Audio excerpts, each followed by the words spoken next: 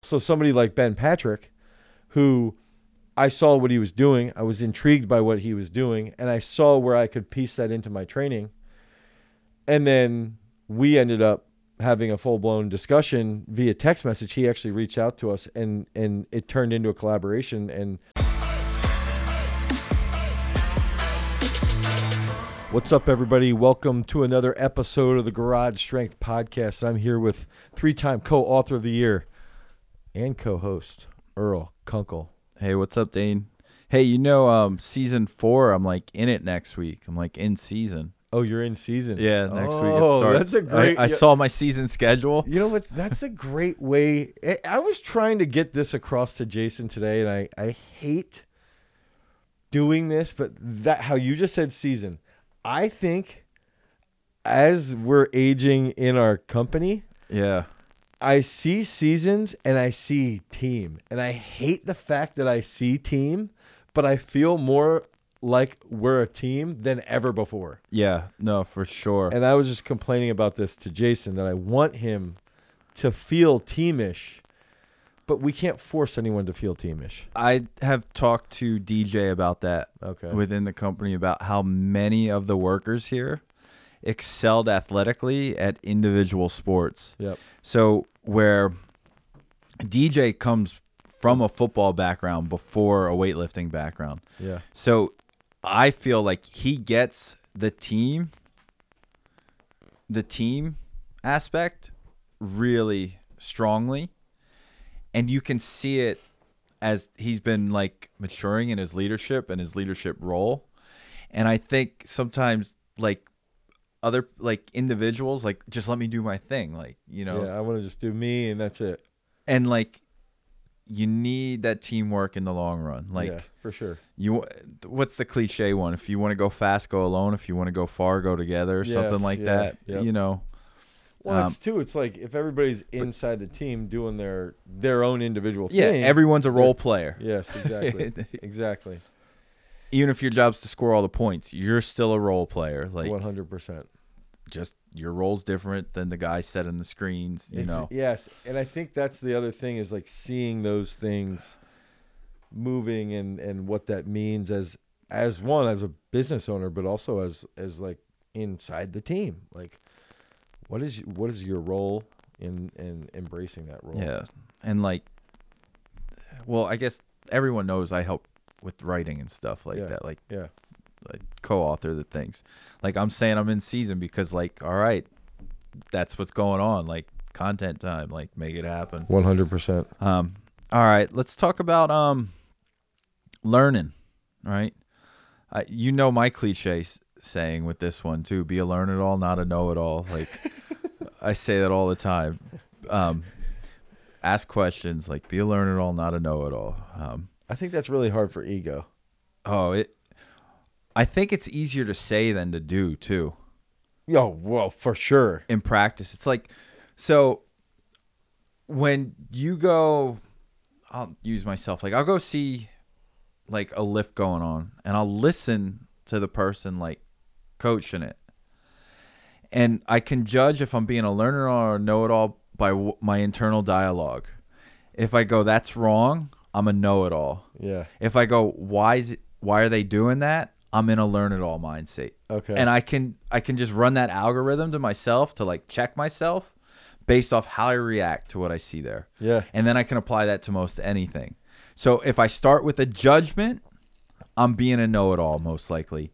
Where if I'm starting with like a why, I'm trying to think about it. Okay, so that to me is a framework.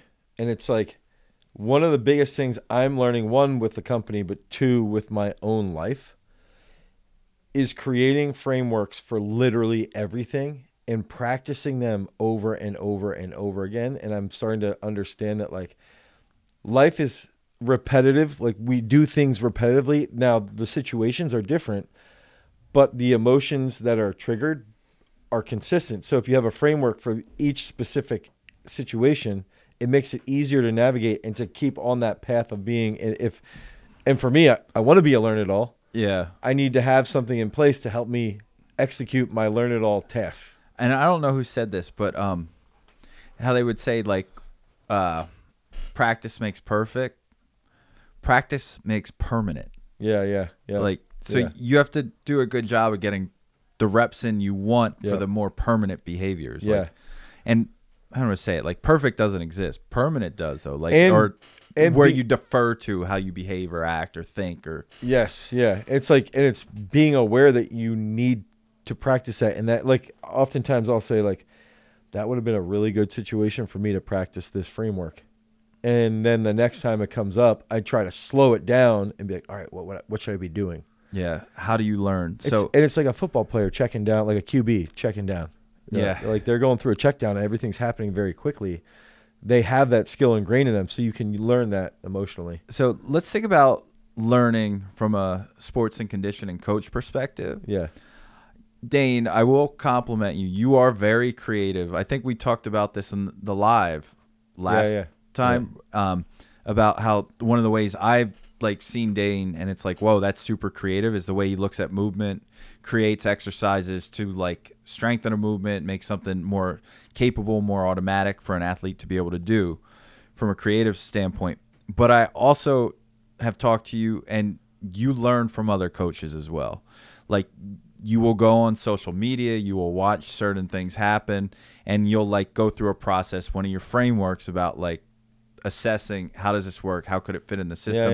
And even if you don't adapt it, it's sort of like, I think of it like, how do you know like a horror movie's trash? Well, you have to watch a lot of bad horror movies, a lot of good horror movies, and a lot of like okay stuff, and you begin to get a perspective of like what's good, what's bad, why it's good, why it's bad, or also develop your own personal taste at the same time, and can see like, well, and from personal taste, well, how does this fit into my system? Right. So Dane, when you're learning from other coaches, or as sometimes I think you say inappropriately, steal from other coaches, how do you go about like learning? Like, sort of, what is it you're looking for? What is it you're hoping to find?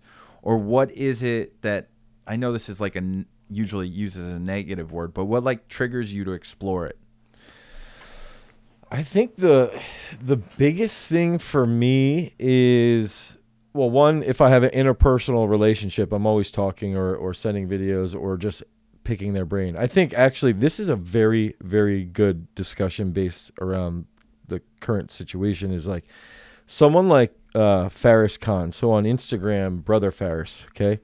And you're doing October 7th. He's here, or virtually. Yeah, we're doing a virtual summit, and he's going to be here on site where we're actually I'm presenting two presentations. He's presenting one. We're doing one together.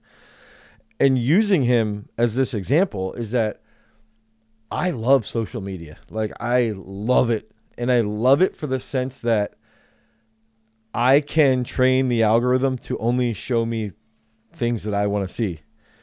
The problem with social media is that if I watch one J-Lo dancing video, I get it for 35 days. But then when I stop watching them, they go away, right? If we click on it. And that's also why when people DM me videos to click on, I never click on them. Because you don't want it to mess up your feed. I don't need my feed tainted. But one thing using Brother Faris on Instagram is I would see him pop in my suggestion, and I'd watch and be like, man, this dude is doing some cool stuff. And I think that one hard part, I'll use a premier, like world famous influencer, Kaiser Fit. Like, she's just got really, really cool exercises. And she does a very, very good job presenting them. She's really motivational, all this stuff. Really cool on social media. I think very, very positive too. Like, just if you could make like a fantastic model for following as a fitness influencer, she's the one you should be following. Like, as far as pop culture fitness models, fitness influencers. But to me, it's like one downfall is we oftentimes will engage and watch this and think that's all that they're doing in their training. And then you go to the gym and you want to do 3 or 4 things, and then you don't have a framework. And I think that the most important aspect for me was early on, I was able to watch certain things and certain influencers, or certain even training sessions, or even watching movement patterns, and then think through the framework of where does this piece into my system of training. And so I will watch really crazy functional fitness influencers. I'll watch really traditional powerlifting influencers. I'll watch really traditional weightlifting. I'll watch really traditional, just speed-based people as well. And then try to piece that into understanding where I would plug and play with certain types of exercises. What is the exercise type? What sport is it going to work for? When would I use it? And then roll from there. And I think that having that framework is really key, especially, for me, I've got an interpersonal relationships with really good coaches, and some of whom are Olympic champions. You've been has it been a decade yet going like close? It's like 8 years to international competitions with the best lifters in the country, right? Yeah. Yep. So I've been and their around coaches and having conversations. Like, you go hang out, everyone exchanges numbers. All of a sudden, there's like a group thread chat or whatever. Yeah. And a lot of those coaches have trained a lot of guys in the NFL, a lot of other Olympians, sprinters as well. So it's like those coaches are the interpersonal side, as well as like the track world. But then also, I'm the first one to admit I love Instagram and I love YouTube for learning from other coaches. Yeah. It's like a direct view into like, what are they doing? Yeah, they're trying to get views, they're trying to sell something, but there's an entertainment aspect to it as well. But there's also, you have to make like, it exciting. Yeah, there's also like, would I use this? Where would I use this? Why would I use it? Who would I use this for? Is it stupid? Is it not stupid?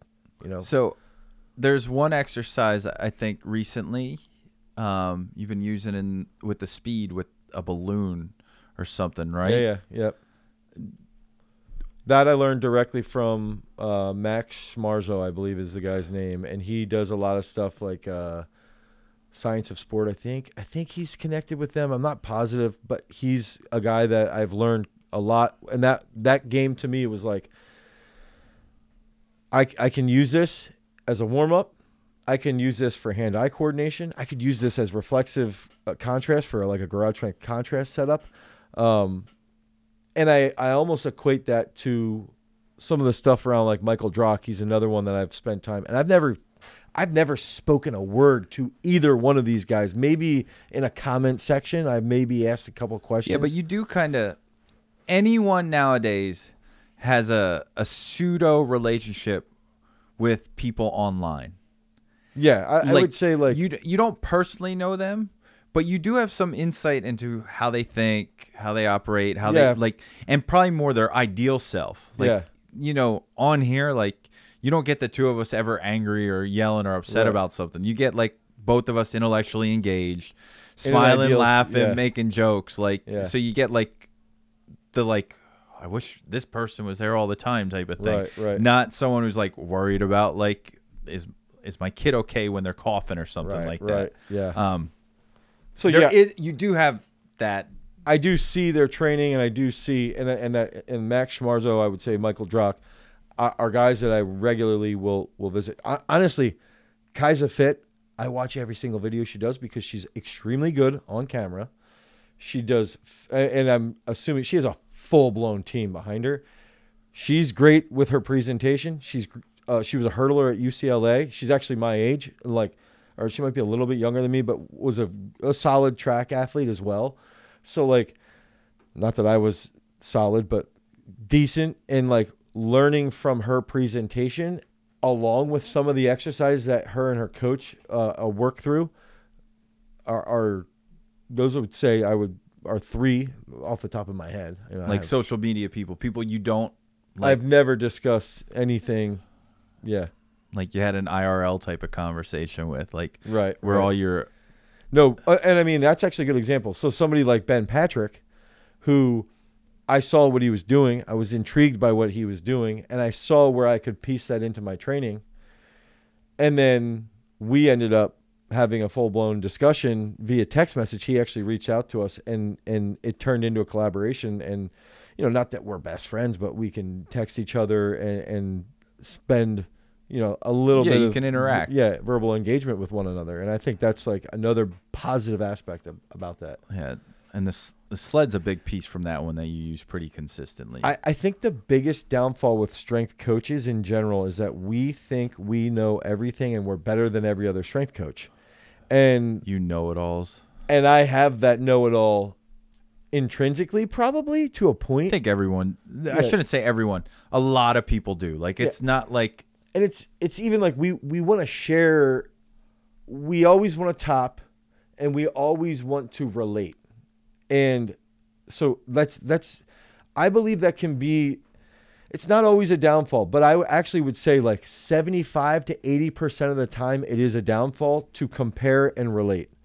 And we always want to relate a story. Somebody tells me a story, I want to tell them that happened to me as well. Oh, one-upper type of thing. And that happens frequently.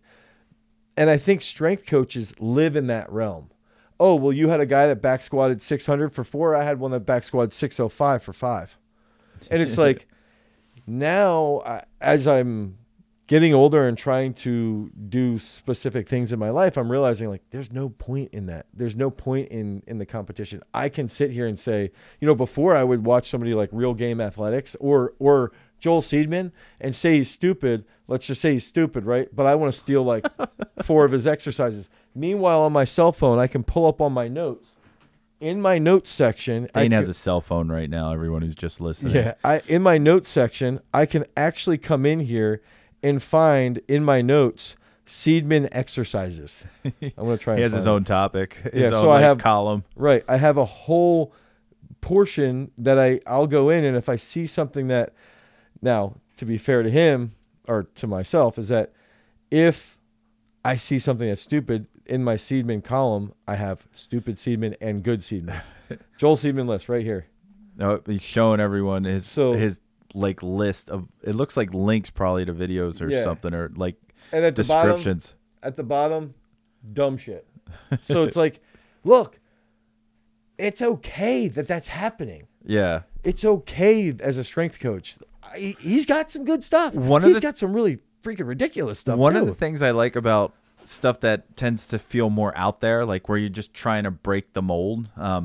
So I'm into, like, I like hardcore music, but there's this subgenre of hardcore music called like weird guy hardcore music, which is, it's just a little weirder. And to me, it tends to be more interesting, like, to listen to. Someone like Seedman to me is like more interesting to look at and watch. I don't know what's practical, what's not. But one of the things I immediately took from it was the weird way he would load barbells and how that could be used in carries for like accessory stuff. Right. Like just, little things to add into a finisher when I wanted an extra bit with my abs or something. Just a little bit. Yes. That's the framework. And it's like, all right, if I watch, there's a guy in California, and like, he's also big into, he's like sort of Franz Bosch. And you can see, this is the weird part with fitness influencers or strength and conditioning coaches. You can tell he takes, or he's learned probably like 50 or 60% of his system from Franz Bosch. But then he'll speak negatively about Franz Bosch pretty frequently. And then he, you see him do a jump or something and you're like, dude, you can barely jump. Like, you clearly just need to squat more. Like, but then at the same time, he's anti-squat. And it's like, dude, if you just increase your back squat by 100 pounds, you'd be able to squat way better. You don't need to do all this other stuff. So that's where, in my mind, it's like, all right, where can I watch this individual and say, put this in the reflexive system, put this into this day, put this onto that day, put this onto that day. But also, it comes back to like, what are the meat and potatoes of your system of training, and what defines that, and how do you have a lens? I believe we should have frameworks for actually looking at a strength and conditioning coach on social media, because they're relevant everywhere. I would argue the GSPD model, the framework that's used, could adapt to a point where it is primarily Boschian, if you will. Yeah. Like where it's more reflexive based, and you could simply your technical coordination movements would be less about loading, more about speed. You might start using dumbbells for your snatches, kettlebells for your cleans. Yeah. Like I can already creatively take our whole You're saying this, and there's a guy that exists every goddamn day Okay. I watch him. He's almost exactly how you're describing. And I don't know this or not. He may not have ever heard of Franz Bosch, but a lot of what he does is similar. And it's like, Yeah. that's okay. Like this is the best part about social media is that there's such a prolific pool of individuals to learn from that you can then analyze and systematize yourself for your own benefit and for your athlete's benefit. And then when they come to you and they ask you, like, okay, Brandon George, he's a linebacker at Pitt. He's learning strength and conditioning. He sent me a video and he's like, what do you think about this Zercher squat in this foot position? I honestly don't really like it. I think it's a little dangerous. I'm not a huge fan. I would try it though. I would experiment with it on this specific day. And he's like, got you, gave me the fist bump in a DM. And it's like, that's a really good way to go about learning. Yeah. Zercher squats scare me most about my biceps. Yeah. I've always had that fear. Big time. It's so weird. Like you do it and all I think is my bicep going to tear? No, even if it's like 95 pounds, I'm just like, is my bicep? Yeah. Like that's always what I feel. Off the Zercher conversation, I do want to make clear, like, to do this to the best of your ability and not get sucked into, because I'll go on social media and then I end up just like down the wormhole of watching. I just watched probably 3 hours of Katie Ledecky videos yesterday because I was watching swimming science-based training videos and then it just got me. Yeah. Right? I got hooked. So what I will say, I do this a lot, but I try my best to say, these are 4 people I want to watch in the next 15 minutes, learn from them, put them in your phone, take notes, and see if we want to use this in the future, and then get off of social media. And to me, that's an effective way to use it. It's with framework. Yeah, without getting ruined. And sometimes it is fun to get ruined. It's funny. We only talked about social media. Like, if you can see the books in here, or at least like the books here too, like I'll speak for Dane. He doesn't even have to say it. Like Dane reads incessantly about this stuff too. Yeah. Like it's just a lot. Like there's at least a master's degree, if not a PhD worth of like books here too. Books, yeah. And subscriptions to like online like things. I can say this for certain too, how many research studies I get texted to me that he just read and he's like, here, check this one out. Here, check this one out. Yeah, that's a problem. Actually, the swearing ones I just sent you. And I'm like, all right, I'll check it out because like I love to read too. Yeah. And I'm just like, all right, I'll learn something. I think we're a little short today on other commitments. So Lincoln's got ice hockey practice in August. Yeah, I think we're going to skip the overrated, underrated. Oh, okay. Because we were going to potentially go in and upset people. So we'll leave it there. We'll dance around it. You were gonna use fitness influencers. Yeah. I was gonna use training methodologies, okay. To overrate, underrate. Just like I don't need to throw lob bombs at anything here. Let's do an either or though. Either or, technical coordination or absolute strength. Technical coordination all day. All right. No questions asked. I love how when I challenge you between parts within the GSPD system, you unequivocally know exactly which one you would take right away. This goes to the story. If you look back, and we've got footage of Nick Singleton training, he had no squat rack. He would do cleans and cleans and cleans. And then at the last session or at the last couple sets, I'd say, clean this, front squat it for 5. Clean this, front squat it for 6. And it was like this perfect way that he was still getting explosive work. We were doing snatches, we're doing cleans, we're doing hang cleans, and we're getting front squat work in just from doing those cleans. No absolute strength work outside of the clean. Nice. All right. Going to the audience questions, though. We can't disappoint. Okay. Discord. It's Keist again. Keist. I made the mistake sometimes. I started, because I'm in the Discord. He should be in the private live, by the way. He should be. I started answering. They would post these questions that I would answer, and I was like, "Wait, these ones are for the podcast. I better stop doing this." Oh, geez. Jason's gonna kill me. Yeah.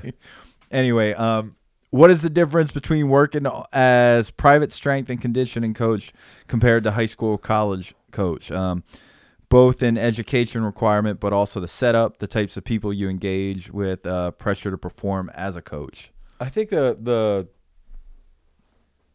as far as like what you would need educationally, you're going to need a teaching cert if you're at the high school level here in the U.S. The collegiate level, you're going to need a master's probably in exercise science, if not more, probably just a master's in some type of applied physiology, biomechanics, something along these lines. And then also at the collegiate level, if you're in like a Power 5 school, as a strength coach, it's basically like you have the head guy, but then you have very specific roles. You've got like, that's the weightlifting guy. That's the barefoot guy. That's the biomechanics guy or woman, whoever it is. They have like a team. Yeah. So they're very precise on what they're looking for. More specialists. Yeah.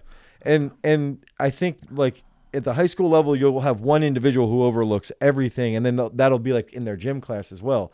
And again, they're going to need a teaching cert. Whereas in the private sector, you don't necessarily need that. You need the pedigree or at least like the results.